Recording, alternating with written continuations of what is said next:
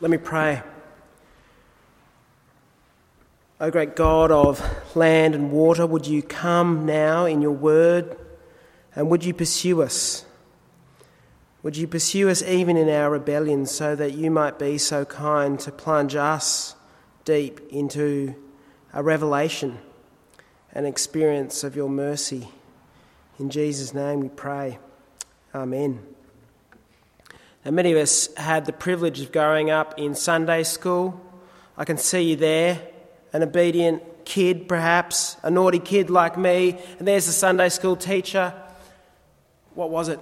A drawing, those felt kinds of shapes for the book of Jonah.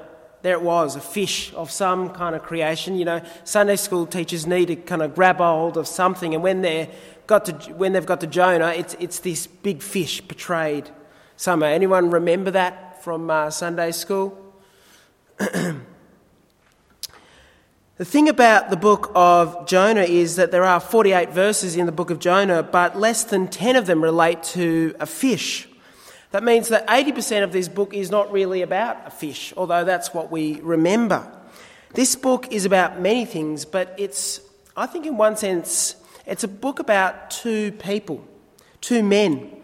On the one hand, this book is a book about this man who has grown up, like some of us, hearing about who God is week after week, day after day. He would hear the reading of the law. He knew of the covenant that God had made with his people, how God had rescued his people out of Egypt, and he knew the songs. He knew the songs of Israel to sing, and his name was Jonah. But also in this book we meet another man. The other strong character in this book we find in Jonah chapter 3 verse 5. If you've got the book of Jonah there, you can open it up. The other strong character is this king. We don't know his name, but we know that he's a king, and he hasn't grown up like Jonah. He knows nothing of the character of God, and he is the king of Nineveh. And we have these two men, and I think in this book, these two men represent two types of people. They represent the kind of person who's growing up every week hearing about the love of God. And they also the king represents the kind of person who hasn't grown up like that, doesn't know much about who God is. And this is the great thing about this book. This book is for people who have grown up like that. And equally, this book is for people who haven't, who don't know much about the Bible, who maybe don't even know a memory verse. See, the great thing about the book of Jonah is that it's about all of us. And more correctly, it's about God and his unrelenting grace in pursuit of both types of people. We're going to see, as we look at the book of Jonah over the next 6 weeks, that God's grace is for us here in church, but equally, God's grace is for those that aren't here with us in church. The book of Jonah starts there in verses 1 and 2. In verse 1 it says, "The word of the Lord came to Jonah, son of Amittai." Sounds like a Italian dessert. And verse 2, it says, "Go to the great city of Nineveh and preach against it because its wickedness has come up before me." The book starts with this pursuit of people who are not yet God's people, with the pursuit of people in this city called Nineveh. Now, Nineveh was this great city. We read that twice in the book. It was the capital of Assyria and the Assyrian Empire. It had a large population, and it was a centre of commerce, trade and culture. And it was an amazing city, but it wasn't just a great city. We also know from the Bible that the city of Nineveh was an evil city. It was known as a violent city. In fact, the prophet Nahum, another minor prophet, His whole book is basically a book in criticism of the city of Nineveh. He speaks against Nineveh. In chapter 3, verse 1 in Nahum, he writes this. He calls it the bloody city. Woe to the bloody city, all full of lies and plunder, no end to the prey. The reputation of Nineveh was one of violence. It was one of brutality. It was a city that you would not walk into lightly, full of evil. Because from the distance, it looked like this wonderful cultural hub. But that incredible culture, the incredible structures that were built in the city of Nineveh, had behind them and had around them a dark underbelly of violence. And in some ways that's not that distinct from our cities. There are places in the city, in our city of Sydney, that we won't go at certain times of night for fear of violence normally. Even a news report this week, a Sydney construction worker claims he was just trying to break up a fight over a stolen chip when he inflicted a fatal punch on a Brazilian man on the Gold Coast. There you go. That's the violence of in a city. And over what? They're not fighting over a girl or some piece of significant property. They're fighting over a chip. And, in some ways, we're not directly associated, I take it, every day with the violence of a city. And yet, there are many ways in which we, in the kind of TV shows that we watch, the highest rating shows always have an element of violence. I must admit, when I go and see a rating of like G or PG, I wonder if the movie can be any good because it, might lack some grittiness. In the computer games that we play, I've started playing a game with my son called Call of Duty. And basically, it's a game of violence, don't laugh. In the sports we love, some of our ladies might think that, 15 blokes running against each other head-to-head is some form of violence. But there are actually, in the last 10 years, what I've noticed is how I've seen on Facebook friends grow in their appreciation, involvement in mixed martial arts and UFC. There is a sense in which violence actually, although we're quite distant from it on an everyday basis, it fascinates us. We're really interested in it. I don't know what kind of school you went to, but I remember from even primary school right up to high school, you'd have two boys facing one another. And there would develop a circle around those boys. And there would be a chant that came from the boys as they encircled these two potential fighters. And they would say, don't do it, please, this is wrong, don't do it. It's not what they say, is it? It's not what they say. See, violence is a problem with the human heart. And what does God do when he sees violence? Well, have a look there in verse 2. He's sick of it. The wickedness of Nineveh has come before him. And so what he does is he doesn't send a riot squad, paramilitary kind of style to break up the violence within the city of Nineveh. What does he send? He sends a prophet. He sends a preacher into the middle of this violence. Why does God send Jonah?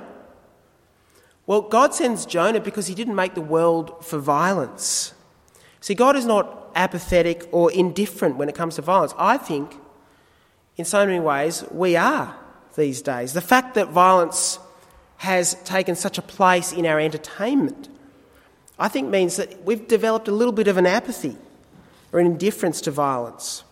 But God sent Jonah because violence arouses his anger.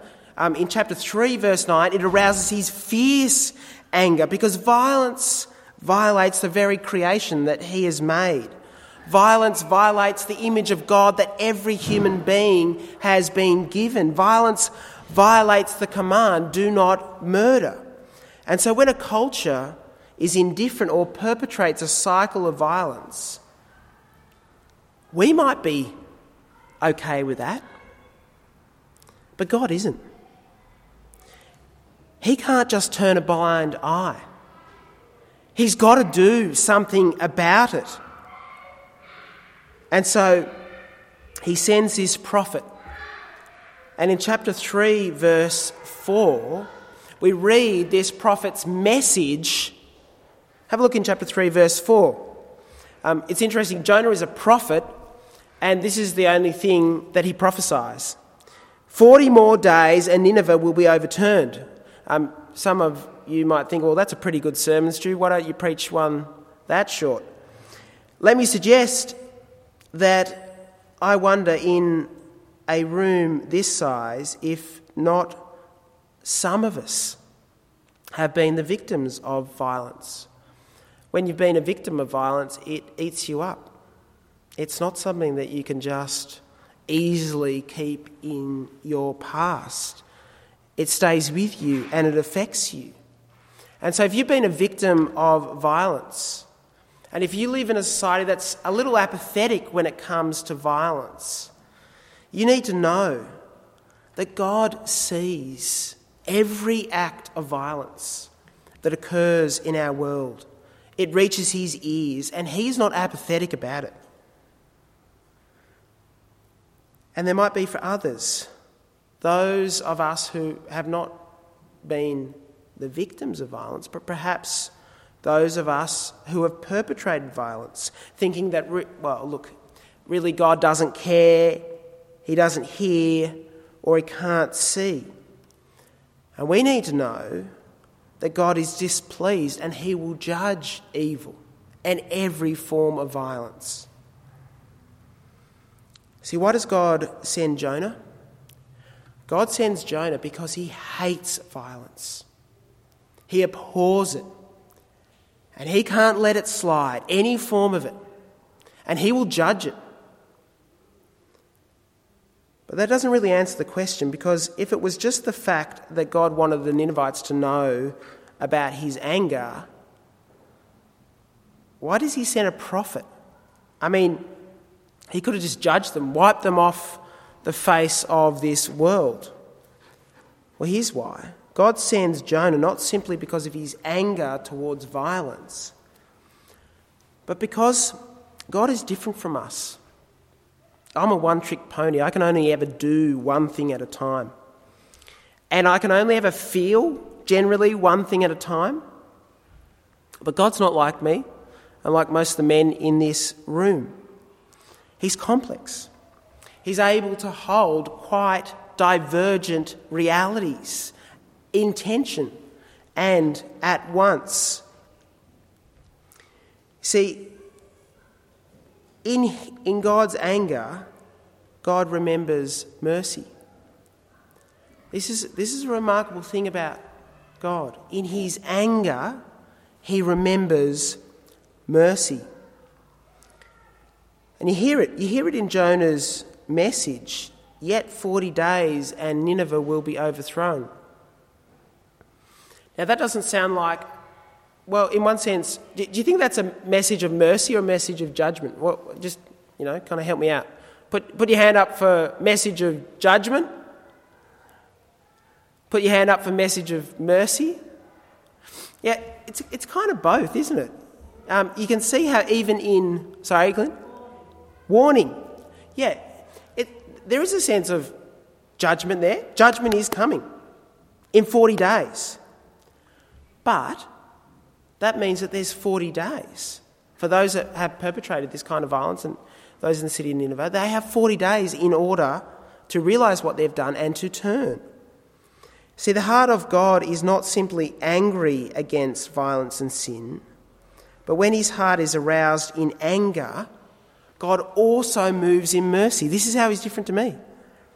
He moves in both anger and mercy at the same time. This is what we see in the book of Jonah towards the Ninevites. that this is a God who is slow to anger and abounding in steadfast love. And he's not slow as some count slowness, but he is patient toward the world, not wishing that anyone should perish, but that all should repent. 2 Peter chapter 3, verse 9. See, this message that Jonah is taking to the Ninevites, which we'll see in a couple of weeks, is one of warning, but it's also an opportunity to turn. He sends the prophet that he might communicate the merciful heart of God. And that's why he sends Jonah to Nineveh, and that's why he sends us into the world. So let me ask you, when you move out into the world, do you move out into the world sharing the heart of God? Both his anger at evil and also his mercy and his forgiveness? For some of us, we need to realise that the evil in our world is a deep offence to God. I think the reality is that many of us are just so inoculated and desensitised to evil in our world. And we're desensitised because we do that as a coping mechanism. It's hard to live in a world where we're so offended by evil. And so what we do is we seek to diminish that evil over time, such that it doesn't really bother us anymore. And so we go into a world where people act in evil ways, but that has little effect on us. If that's us, then we need to share the heart of God. He is angry toward evil. Our world is not just broken, it's rebellious. Our world is not just fractured, but it's actually united in its evil. And for some of us, we're actually the opposite. For some of us, we're so affected and offended and righteously outraged by the evil in our world, we also have another coping mechanism. We think, I can't be bothered, let them go. They'll get what they deserve, forget them. I'm not wasting my time with those kinds of people. For some of us, we need to remember that when we move into the world, we move into the world. And we don't retreat back. We're not only aroused by the anger that is caused by sin, but we are moved by the merciful heart of God to share his mercy. See, we come as Christian people and we say there is a God.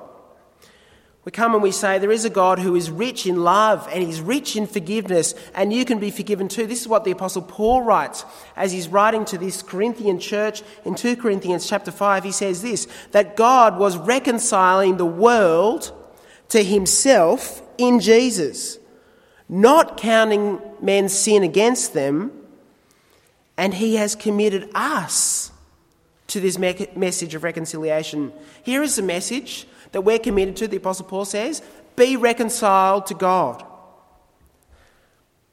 And who better?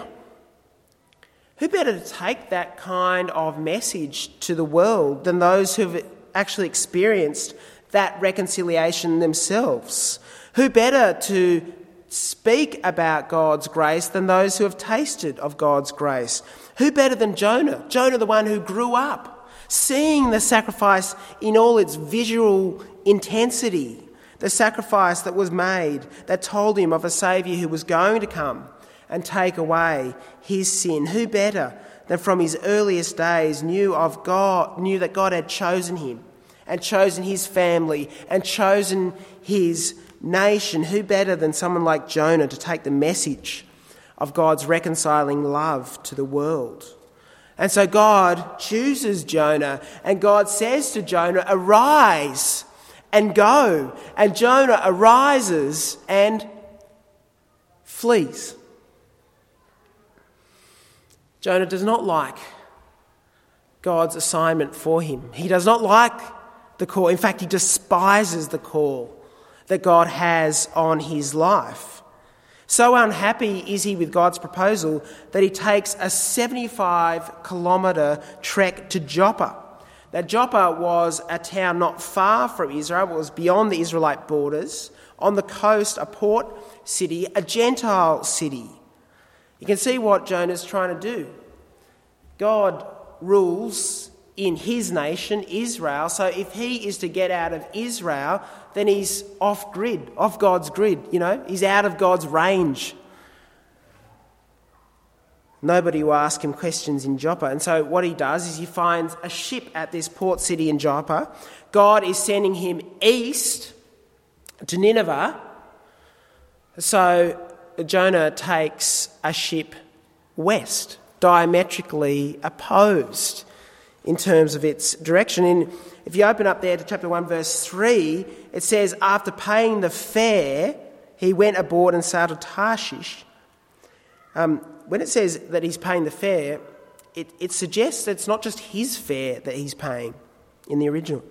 It suggests that it's everyone's fare that he's paying. There's no boat going to Tarshish, so he'll make a boat go to Tarshish even if he has to pay for the whole company of the ship. It's a private charter to anywhere but Nineveh. So intent is he on not following God's call. But the interesting thing is that the text says twice that he's not only running away from Nineveh, but it says, interestingly, that he is, verse 3, running away from the presence of God, or literally the face of God. And we laugh. In fact, I've taught this story to my kindergarten kids, and they think it's hysterical. They think it's so funny that Jonah is so stupid that he could think that he could run away from God. You can't run away from the God of the land and the sea, as Jonah will later describe God, the God of land and sea. It's comical, but it's a tragic kind of comedy, because why do we think we're any different?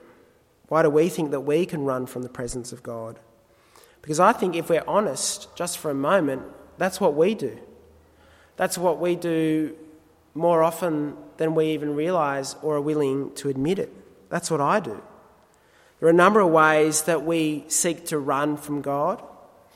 We evade the accountability of Christian community. We don't like the kinds of questions that people ask us around church. Or sometimes the way that we evade God is we act in such a ways that in such kind of abhorrent ways that we couldn't be in God's presence, because if we were in his presence, we wouldn't have said or have done the things that we do. There are so many ways in which we seek to pathetically and comically but tragically run from God. But most importantly, I think we run from God in this way. Geographically, Jonah is running away from Nineveh. He's off to Tarshish, out in Spain. They think probably Tarshish was. Nineveh is near ancient Babylon.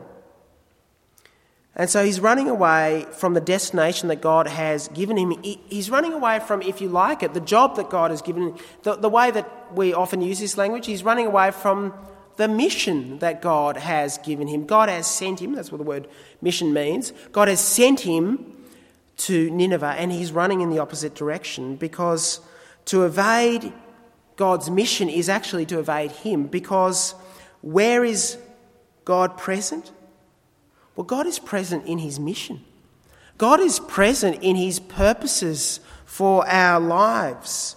And Jonah is present with God when he is obeying his call to mission, and it's the same for us. We run from God when we fail to obey his call upon us to our mission. And so when we try to avoid something that God was calling us to do, we're doing exactly what Jonah has done. And so I'm not so sure that we can laugh so freely or be so hard on Jonah. But there are several reasons why you can understand why Jonah didn't want to go to Nineveh, can't you?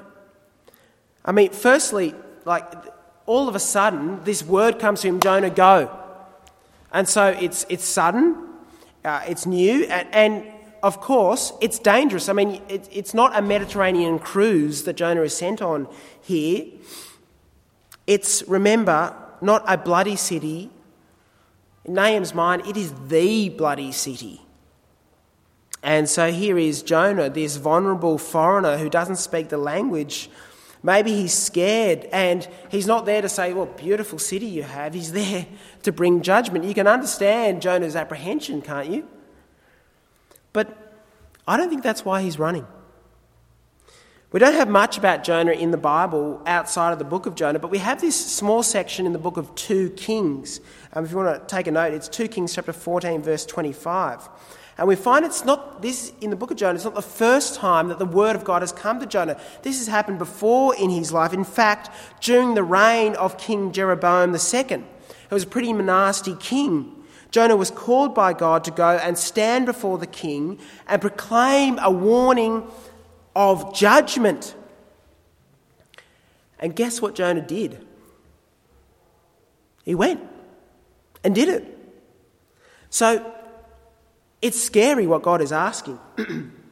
But Jonah is not prevented simply by his own fear. It's not his fear that's stopping him. Though Jonah,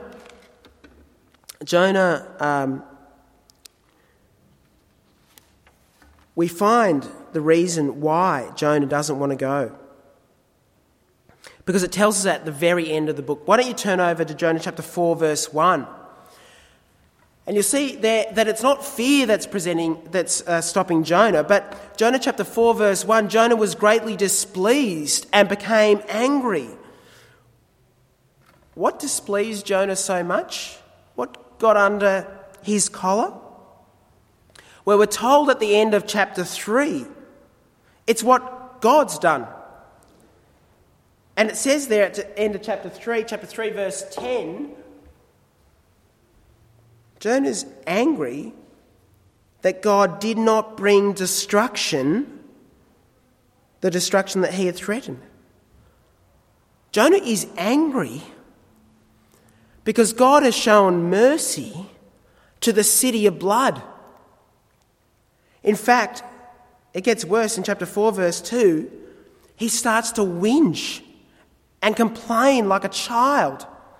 Now, one of the observations of scholars is that, Jonah is so childish in the way he acts, running from God. And here, listen to this in verse 2.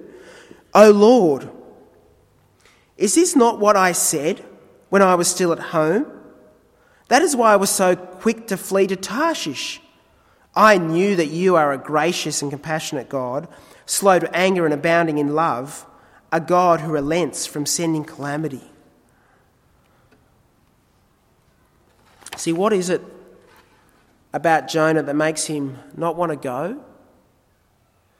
It's not that he's bringing a message of judgment. It's not that he's fearing.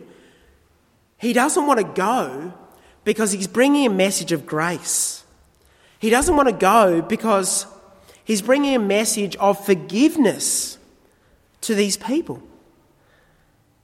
See, Jonah doesn't like preaching a message of grace. I take it that he's fine with this message of grace for him and his family and his nation, but it's an elite grace in Jonah's mind. I think it's reserved. It's set aside for him and his kind of person, his type, cut out of the same cloth as him. And this is one of the, I think, really the most kind of disturbing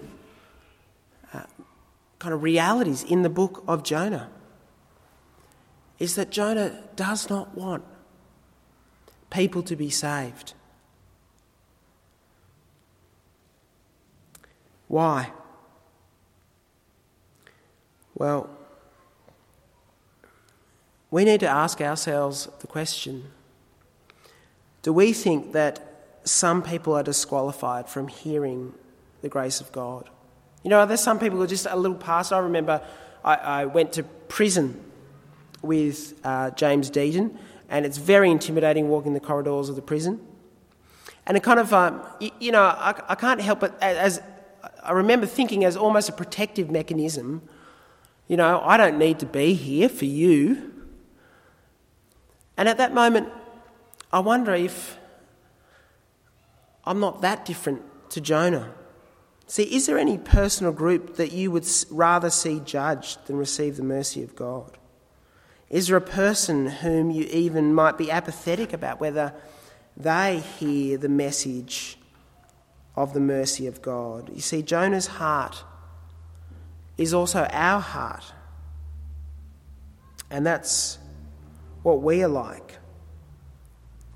Because so often we lose the idea that we are all beggars in need of grace, that even the vilest offender, even the worst, most violent of murderers is in need of the same grace as us.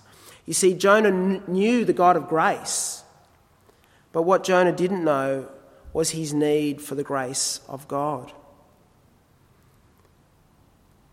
On the Jewish festival of Yom Kippur, the day when the Israel were assured of their forgiveness of sins because of the sacrifices that were done, and that we as Christians believe is ultimately fulfilled in Jesus and his sacrifice.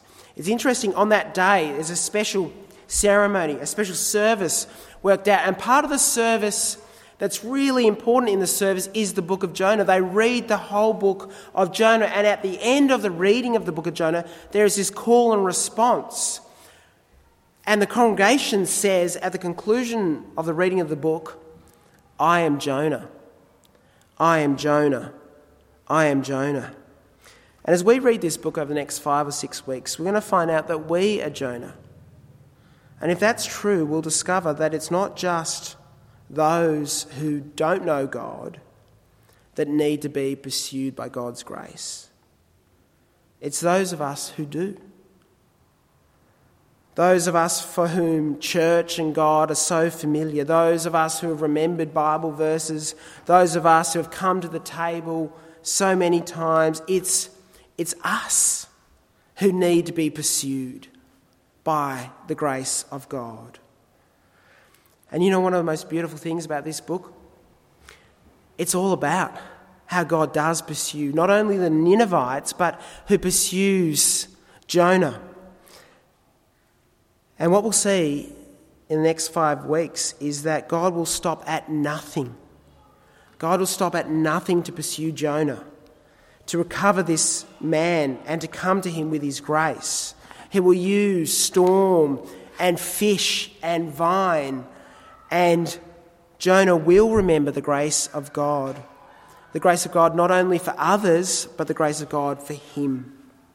Because before he could take the message of grace to others, as much as they might need it, Jonah needed to know the grace, to be reminded of the grace of God.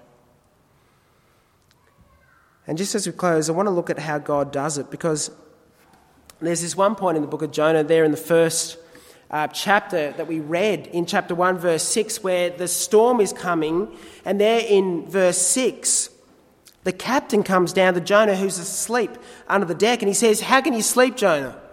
Get up and call on your God. Maybe he will take notice of us and we will not perish."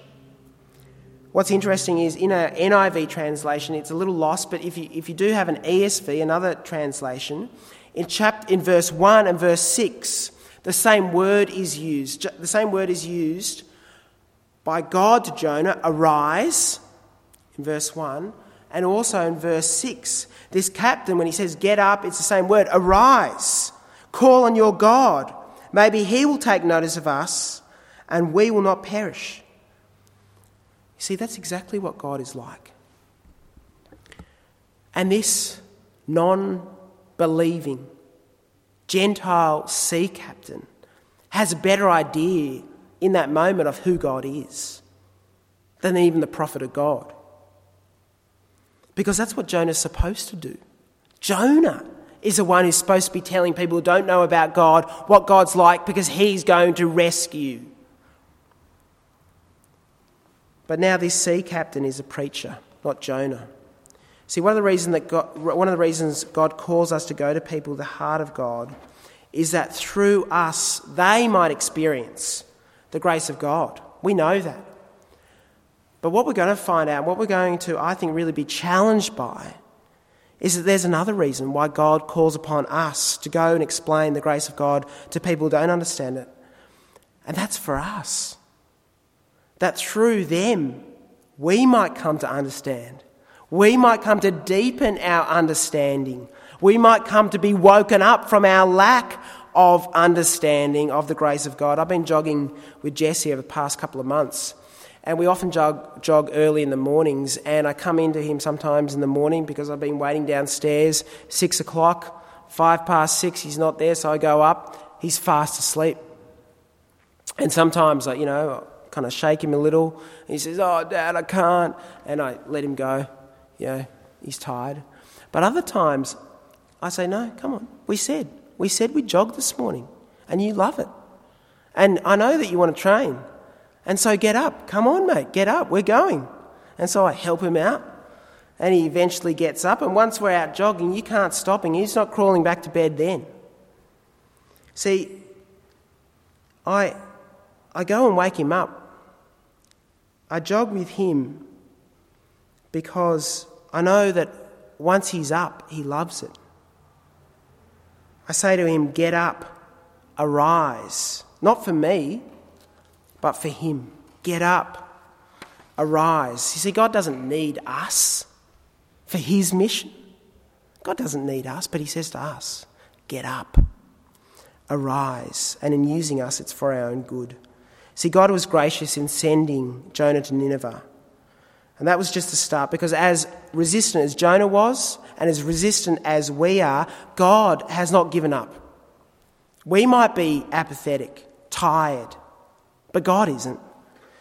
And he would send the one who was greater than Jonah. One day, this one who was greater than Jonah was asleep. He was asleep on a boat, and a storm came up, and those around him started panicking about the size of this storm.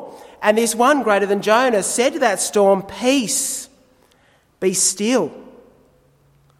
See, this one greater than Jonah was not thrown in. Or was he? Because what's interesting, the day of Yom Kippur, in that reading, when they close the section just after they say, "I am Jonah," they close with a reading from Micah chapter 7, which says, "God has thrown your sins into the sea." Jesus says that in him, the sign of Jonah is here. Jesus did spend 3 days, not in the belly of a whale, but Jesus spent 3 days in the belly of the earth because he was thrown into the sea of God's wrath when he died on the cross, so that the blessing and promises of God might come to people like you and me, Gentiles, Ninevites, violent people with violent hearts, so that he might come and subdue our hearts, the storm in our hearts. And that's the gospel. Amen. Please stand as we sing.